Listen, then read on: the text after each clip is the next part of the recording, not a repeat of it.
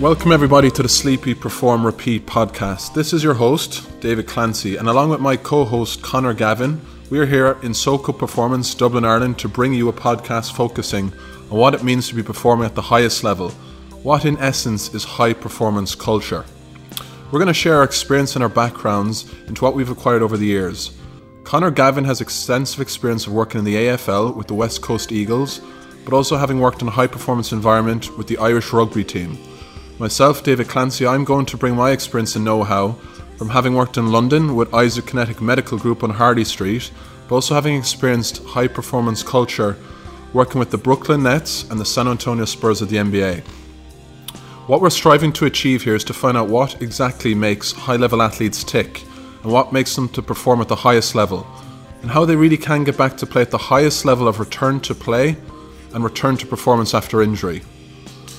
How do all these elements play a role in performance? That's what we're really trying to find out here. So I hope you all enjoy listening to this and can learn. I really hope it sparks an interest, because what we're really trying to do here in Ireland is evolve and grow and tap into what really makes high performance culture. Now let's get to it.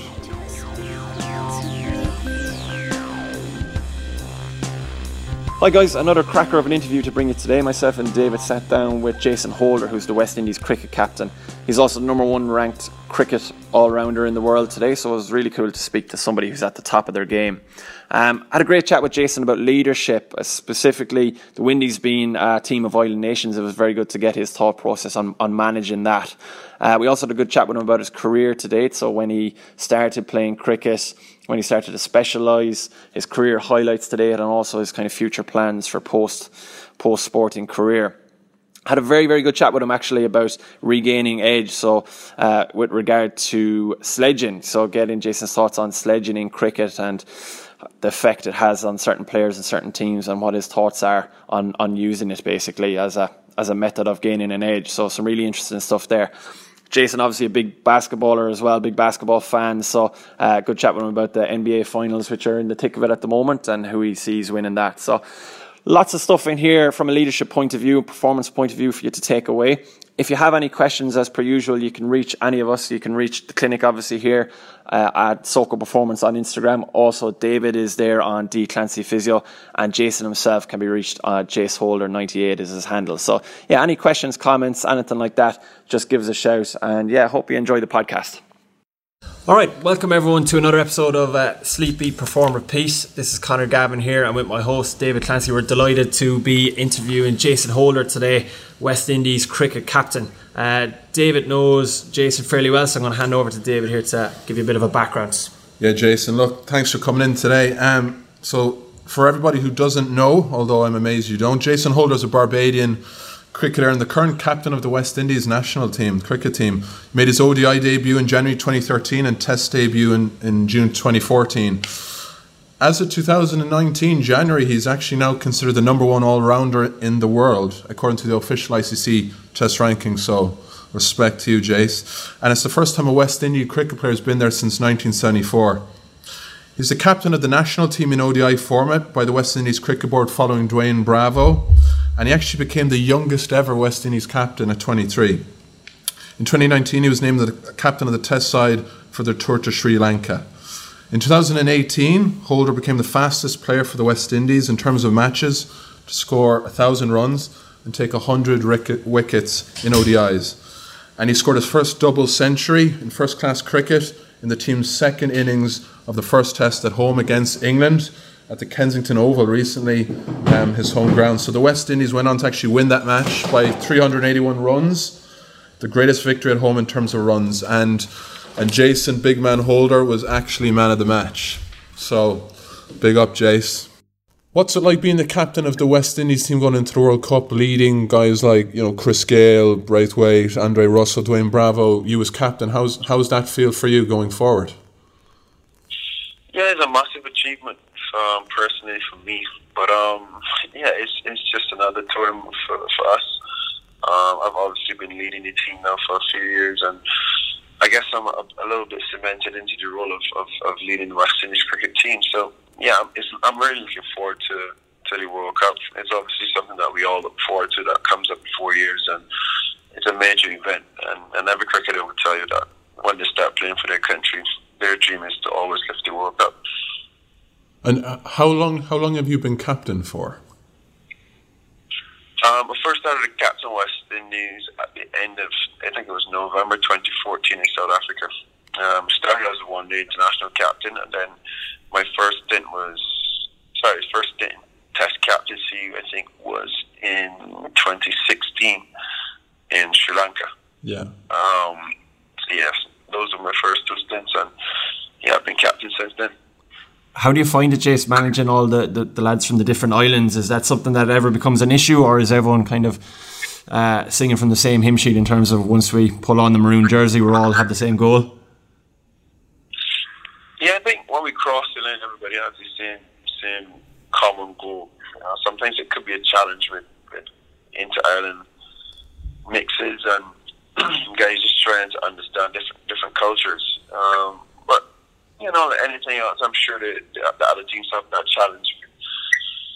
For instance, India being a massive country, Australia, etc. So it's all about just bringing everybody together when we cross that line and everybody buying into one common goal. And that's when the cricket came to West Indies. And where is your central hub? Where is kind of HQ for the West Indies? Is it Bridgetown? Well, we're now pretty much trying to establish a HQ for West Indies cricket. Previously we've had camps in a number of different islands just prior to a series, and I guess it's all dependent on where the series would start. But the office for the West Indies Cricket Board is in St. John's, Antigua. Yeah. And they're now making St. John's, Antigua the hub for West Indies cricket. So we're now in the process of developing the old Stanford ground. So that has now been given to the West Indies Cricket Board, and that's their only asset apparently. That's going to be our hub, which would have a full-size field. We have access to gym, pool, and then there's also a practice facility in the back of the ground as well. Nice. And cold showers after your hot weather, right? Pardon? Lots of cold showers for all that hot weather you guys get in the Caribbean, right? Yeah, definitely, man. Afterwards, you get pretty stuck into our cold recovery and just making sure that we're ready for the next occasion. Brilliant. So if we bring it right back to the start, Jason, in terms of cricket, when did you start, and kind of how soon was it, or how long was it before you kind of dropped all other sports for cricket? Did you play many growing up, or what was that like? Yeah, I first grew my love for cricket practically just watching on TV. I started playing seriously around 8, where I joined the Wanderers Cricket Club, and ever since then till now, I've just been full on cricket. I have played a bit of basketball at school. I've messed around a little bit of football at school as well too, but all those took a backseat to cricket, and basketball was a lot more serious for me as well. So it was a bit of a dilemma at some stages to choose if I go to basketball practice or cricket practice. But I know basketball took priority when cricket didn't, and then if there's ever a choice between basketball and cricket, which I don't think I've ever had, cricket would always be my first choice. Yeah, we still all have that game 1-on-1. We're supposed to have that battle between the two of us, no? The two big guys. Well, I'm not going to back down, man. You're practically gone, man. Yeah. What's been your most memorable career moment to date, Jace? You've had a lot of big things, double century against England, captaincy now. What's first cap? What's the biggest thing you've achieved to date for you? Well, I honestly have to say probably winning the 2016 T20 World Cup. And ironically, it wasn't like heavily involved in it playing, but just to be a part of it was something very, very special. That's probably one of the biggest highlights of my career so far. Winning the Wisdom Trophy, scoring a double century or 2 other major achievements, and then just practically taking a 10-wicket haul in the game as well too, for me was a massive achievement. So yeah, all good achievements there. And if you had to pick, let's talking to people that mightn't understand your game so much, would you prefer Or would you say a strength of yours is more bowling or batting? You're an all-rounder, so not everybody's an all-round cricket player. Do you feel you're better at one or the other? Were you more competent at bowling from a young age or batting from a young age? Some guys just bat, some guys just bowl, but you managed to merge both as a strength. Do you find they complement each other? Is one better? Have you had to work harder on one of them than the other going, over the last couple of years? Well, it's a difficult one, man. I enjoyed them both. I enjoyed the challenge of both of them. But I guess batting for me it has a little bit of a nudge to bowling. But yeah, I've always said that once I could contribute to a team win, whether it be with the bat or with the ball, whatever the team requires from me at that particular stage, I just want to put my hand up and do so. I just narrow it down to scenarios. If a scenario is posed where I need to get some wickets to change a game, and then I want to be that guy. Or if the team requires me to bat and win a game for the team, I just want to be that guy as well. So, but I guess I have a little bit more of a softer spot for batting. Yeah. More the glory, hitting sixes. So, Jason, you're obviously ranked ICC, have you, as number one, we'll say, in the all-rounder list at the moment. So, is that something you pay attention to in terms of your training, where it might be a case of, right, well, I'm ranked number one, so I'll just continue doing what I'm doing? Or do you consistently look to kind of continue working on your craft every day? What's your mindset in terms of that? I believe that, if I continue with a match-winning mentality where I just get my team across the line, I think my performances will have to be speaking for itself in that regard. Yeah. And then individual rankings would just always take care of themselves. I'm not one to sit down and dwell on individual stuff. It's a good feeling knowing that you have achieved something personally, but I've always said that if I'm the number one or ranked all-rounder, my team is ranked number 8 or 9 in the world, then it kind of defeats the purpose. I feel a lot better if you could be ranked number one all-rounder in the world and your team is the number one team in the world. So I guess that's my overall objective. I feel a lot better knowing that I'm the number one ranked all-rounder in the world, and also we're number one ranked team in the world. Gotcha. I've asked you this before, Jason, but you're a guy who loves basketball. You love golf. You play a lot of golf. Do you feel the sport of cricket has, does that transfer and help you play golf? We just saw Tiger winning a couple of weeks ago. You fancy yourself as a good golfer. Do you see they complement each other? Do you feel you can play a lot of different sports because your skills as an all-rounder? I think golf and cricket has a few similarities, but I don't think they're major.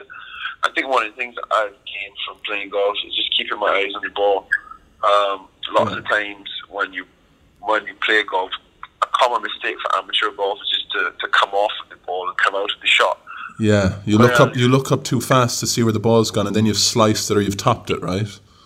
Exactly. So I can relate that to cricket, where you really need to be going into your shots and staying into your shots a lot longer and watching the ball as long as you possibly can. So those are two things that I can relate to between golf and cricket. For me, golf is more of a mental soother. It just puts me in a happy spot, a relaxed place. It could be quite frustrating at times, but being on a golf course and playing golf, for me, is just relaxing. I think that's the main reason why I enjoy it so much. And then, obviously, you get time to spend with your friends, and then afterwards you can have a bit social. So those are the kind of things that please me in playing golf. You're still very young. You still have many years ahead. But kind of post-career, do you see yourself staying in cricket, or do you see yourself, finding a nice little house in Barbados and just playing golf in Monkey Island every day? Or where do you see yourself in 10 or 15 years from now? Well, ideally, immediately after my career, I just want to get back to cricket, whether it be in a coaching role, hopefully not in an administrative role, but I would like to get back to cricket. So I think I do a bit of coaching for, I've said, 2-3 years after I finish playing. Maybe a bit of commentary here and there. But practically I just want to retire and spend time with my friends and family. And yeah, an ideal life would just be waking up every morning, heading to a golf course, play around, then come back home, collect your kids from school, cook dinner for your family, and just repeat that cycle. Do a bit of traveling as well too, and that's ideally what I would love to do. But sounds nice. I guess we'll see how things work out. Perfect. So Jason, there's no shortage obviously of very famous players with the Windies like Sobers and Richards, Lara, all these kind of greats of the game. Did you have anyone as an actual mentor for yourself, Joe, as you were coming through the ranks before the captaincy and even after the captaincy, or is it all very much self-taught what you've learned to date from a leadership point of view? No, it's not. It's not all self-taught, man. I've gained knowledge through experience, and coming up, I idolize like Brian Lara, Curtly Ambrose, Courtney Walsh. Those are my favourite cricketers coming up from the West Indies, and I guess in recent times I've met Clive Lloyd, and him and I have really been, pretty close. He's been one that I can call and we have a chat, and he always gives me really good advice on cricket and leadership. So it's good to be able to rub shoulders with a few greats, and they're seeing the potential in you and believing in you. So for me, that was extremely pleasing. Like Brian Lara is another one that comes to mind, who would always communicate to me a lot about my cricket and things that he thinks I can implement or tinker with. So yeah, Brian has always also been a guy who's reached out quite nicely, and Desmond Haynes. I play lots of golf with Desmond Haynes, and Desmond and I play golf and talk lots of cricket. And he's a knowledgeable guy about cricket, and the beauty of being from Barbados in a sense where we kind of have a really rich history of cricket and lots of past great players who are still alive, and that we could rub shoulders and gain some knowledge from. And how do you find it now the shoe is on the other foot? You've got some young guys coming through. You're about to play, they're about to play the first test match. How do you find them approaching you for the same advice that you approached the likes of Lara for back in the day? Is it something you embrace, or how do you find it? Yeah, definitely embrace it. It says a lot about me. What I've been through and achieved, and to be still around where young players can come to you for advice and guidance. It's a pleasing feeling. I guess my mission and my task is to try to guide and nurture them in the best way, and make sure that they're comfortable enough to go on the field and perform. When you got young guys like Shimon, Admire, Nicholas Puran, who are all just a bag of talent, you just don't want them to fall by the wayside and not succeed. You want everything possible for them, and you want to make sure that they're harnessing and getting the best and reaching their true potential. So you call yourself, you're a leader. What does leadership mean to you, Jason? Leadership for me is a combination of a few things. You've got to be disciplined. I think you've got to be self-driven. You've got to definitely lead by example in terms of your performances. All of these are things that I bring into leadership. I think when you sit with a group or you spend time with a group, you tend to need to get to know them, to understand how to relate to them. And lots of people don't understand that part about leadership. They've got one regimented way about leading people and how people function. But I think to get the best out of people, you have to know them personally and know what gets them going and how to make them, react to, well, not really react, but how to get the best out of them in any circumstance. And I mean, the only way to know that is, what drives them, the strengths, the weaknesses, and you can relate to them in any circumstance. Yeah, to be their best be. I like that. Perfect. So, Jason, in terms of high performance, what's your definition of high performance to you? You're leader of the team. You're trying to instill standards with the boys coming up. What is your idea of an ideal high performance culture or high performance environment? Well, a high performance athlete for me is just an elite athlete, and that entails a lot of things. Discipline, as I said before. You have to be super regimented and in terms of structure and routine. one of the things that I was privy of getting when I was growing up was the expertise of a sports psychologist. For me, that was big in the context of he helped me to understand myself personally before I could even change anything. Lots of people really do not understand themselves, and you can only get the best out of yourself when you truly understand yourself and you know how to relate to different situations. And for me, that's all about being a high-performance player. You've got to be able to calm yourself under pressure. You've got to be able to simplify things under pressure. And then you've got to be able to execute under pressure. And there are a lot of things that contribute to these things. And you basically want to simulate this into a practice routine, or even in practice, to make sure that you've done it and you get accustomed to doing it, so that when it does occur into a game scenario, then you know how to simplify it and get through the situation. I really like that. That's good to hear, because my sister is currently doing sports psychology and motivational psychology, so that's exactly what she'd like to hear. How to tap into the mindset for guys like you, you know. Obviously, we had coffee with somebody who was trying to help you along with that mental journey not too long ago, so it's good to hear that's been a big part of you. Jason, if you've underperformed in a game, not that happens all too often, but say if you were playing me on the court and I, beat you 11-1, how would you regain your edge? How would you get back and feel like you're going to beat Clancy in one-on-one on the court again after that? Well, for me, the first thing to do is assess. You've got to just go back through it and just pick it down, critique it. And then for me, it's just all about the process. You start your process right back over. You've got to make sure that you've got a routine that you can rely on. Yeah. And when I say rely on, you've got to have an effective routine that you know that you're getting the best out of your preparation. And you're preparing as best as you possibly can to execute in a game. So once you trust that process, or you trust that routine, then you just continue to follow it. You don't second guess yourself. You don't question it.